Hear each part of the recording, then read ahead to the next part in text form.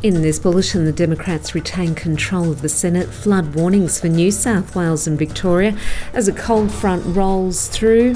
And the Sydney Sixers have gone to the top of the WBBL ladder. With the latest from the SBS Newsroom, good afternoon, I'm Peggy Giacomellos.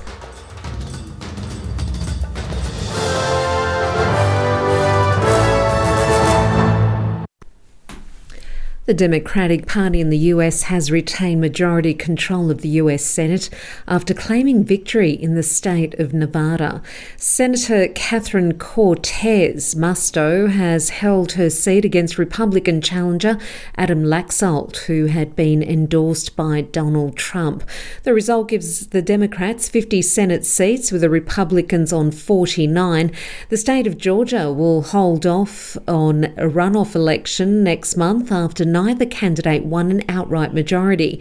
Speaking from Cambodia, President Biden says retaining the Senate majority is a pleasing result. We're focusing now on Georgia. We feel good about where we are. And I know I'm a cockeyed optimist. I understand that from the beginning, but I'm not surprised by the turnout. I'm incredibly pleased by the turnout. And I think it's a reflection of the quality of our candidates, and they're all running on the same program. The federal government is considering making it illegal for companies that fall victim to data breaches to pay ransoms to hackers. Home Affairs Minister Claire O'Neill says the government is examining whether new laws are needed to stop ransom payments. Her comments follow the launch of a high-tech policing operation targeting the network of hackers behind the Medibank attack. New South Wales Government says it will look for support from overseas to bolster its response to the ongoing flood emergency. Some areas of the state could receive up to 150 millimetres of rain. The areas of most concern are Wagga, Albury, Yass, Young and all towns along the Murray River system. Emergency Services Minister Steph Cook says overseas support is being considered. We'll now turn our attention to reaching out internationally and seeing what support we can ask for from other countries who aren't in the prolonged flooding event that we are experiencing. Pharmacists in New South Wales will be allowed to administer a greater number of vaccinations as well as prescribe a range of medications in a trial designed to take the pressure off the health system. Premier Dominic Perrottet says it makes sense to allow pharmacists to do more so people don't have to wait prolonged periods to see a doctor. We know that many people are presenting in emergency departments or having to wait weeks to see a GP. Pharmacists can do more. They have the expertise and experience to do that, and today we expand their roles. So we know this will make a real difference. We need a modern health system for a modern society, and that's exactly what this reform will achieve.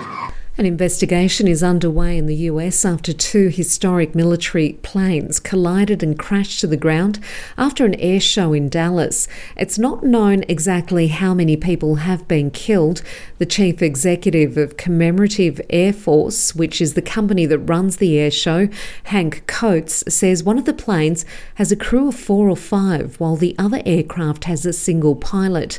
He says counselling is being offered to the relatives and others who witnessed the collision. The families are being taken care of. They're receiving counseling, not just of those actively participating in the issue, but also the CAF folks and any folks here that may have seen it and have issues with what they saw.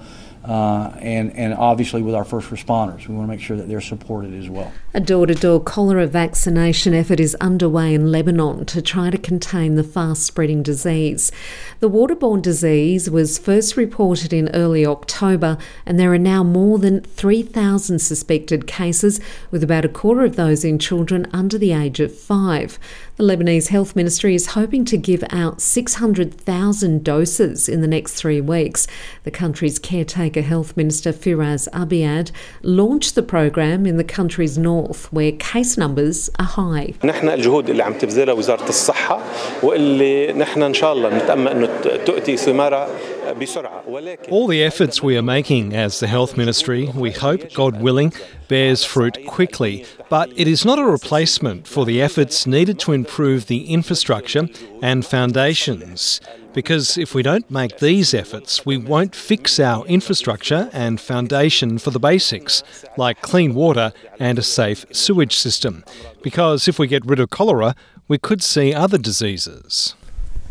Lebanon is struggling with an economic and political crisis, with 80% of the population living in poverty.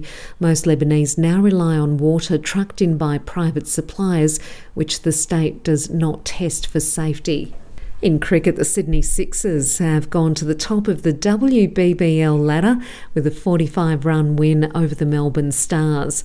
After making 9 for 160, the Sixers bowled the Stars out for 115 at Melbourne's Junction Oval. The Stars are now 7 points outside of the top 4 and all but out of finals contention. That's the latest from the SBS Newsroom.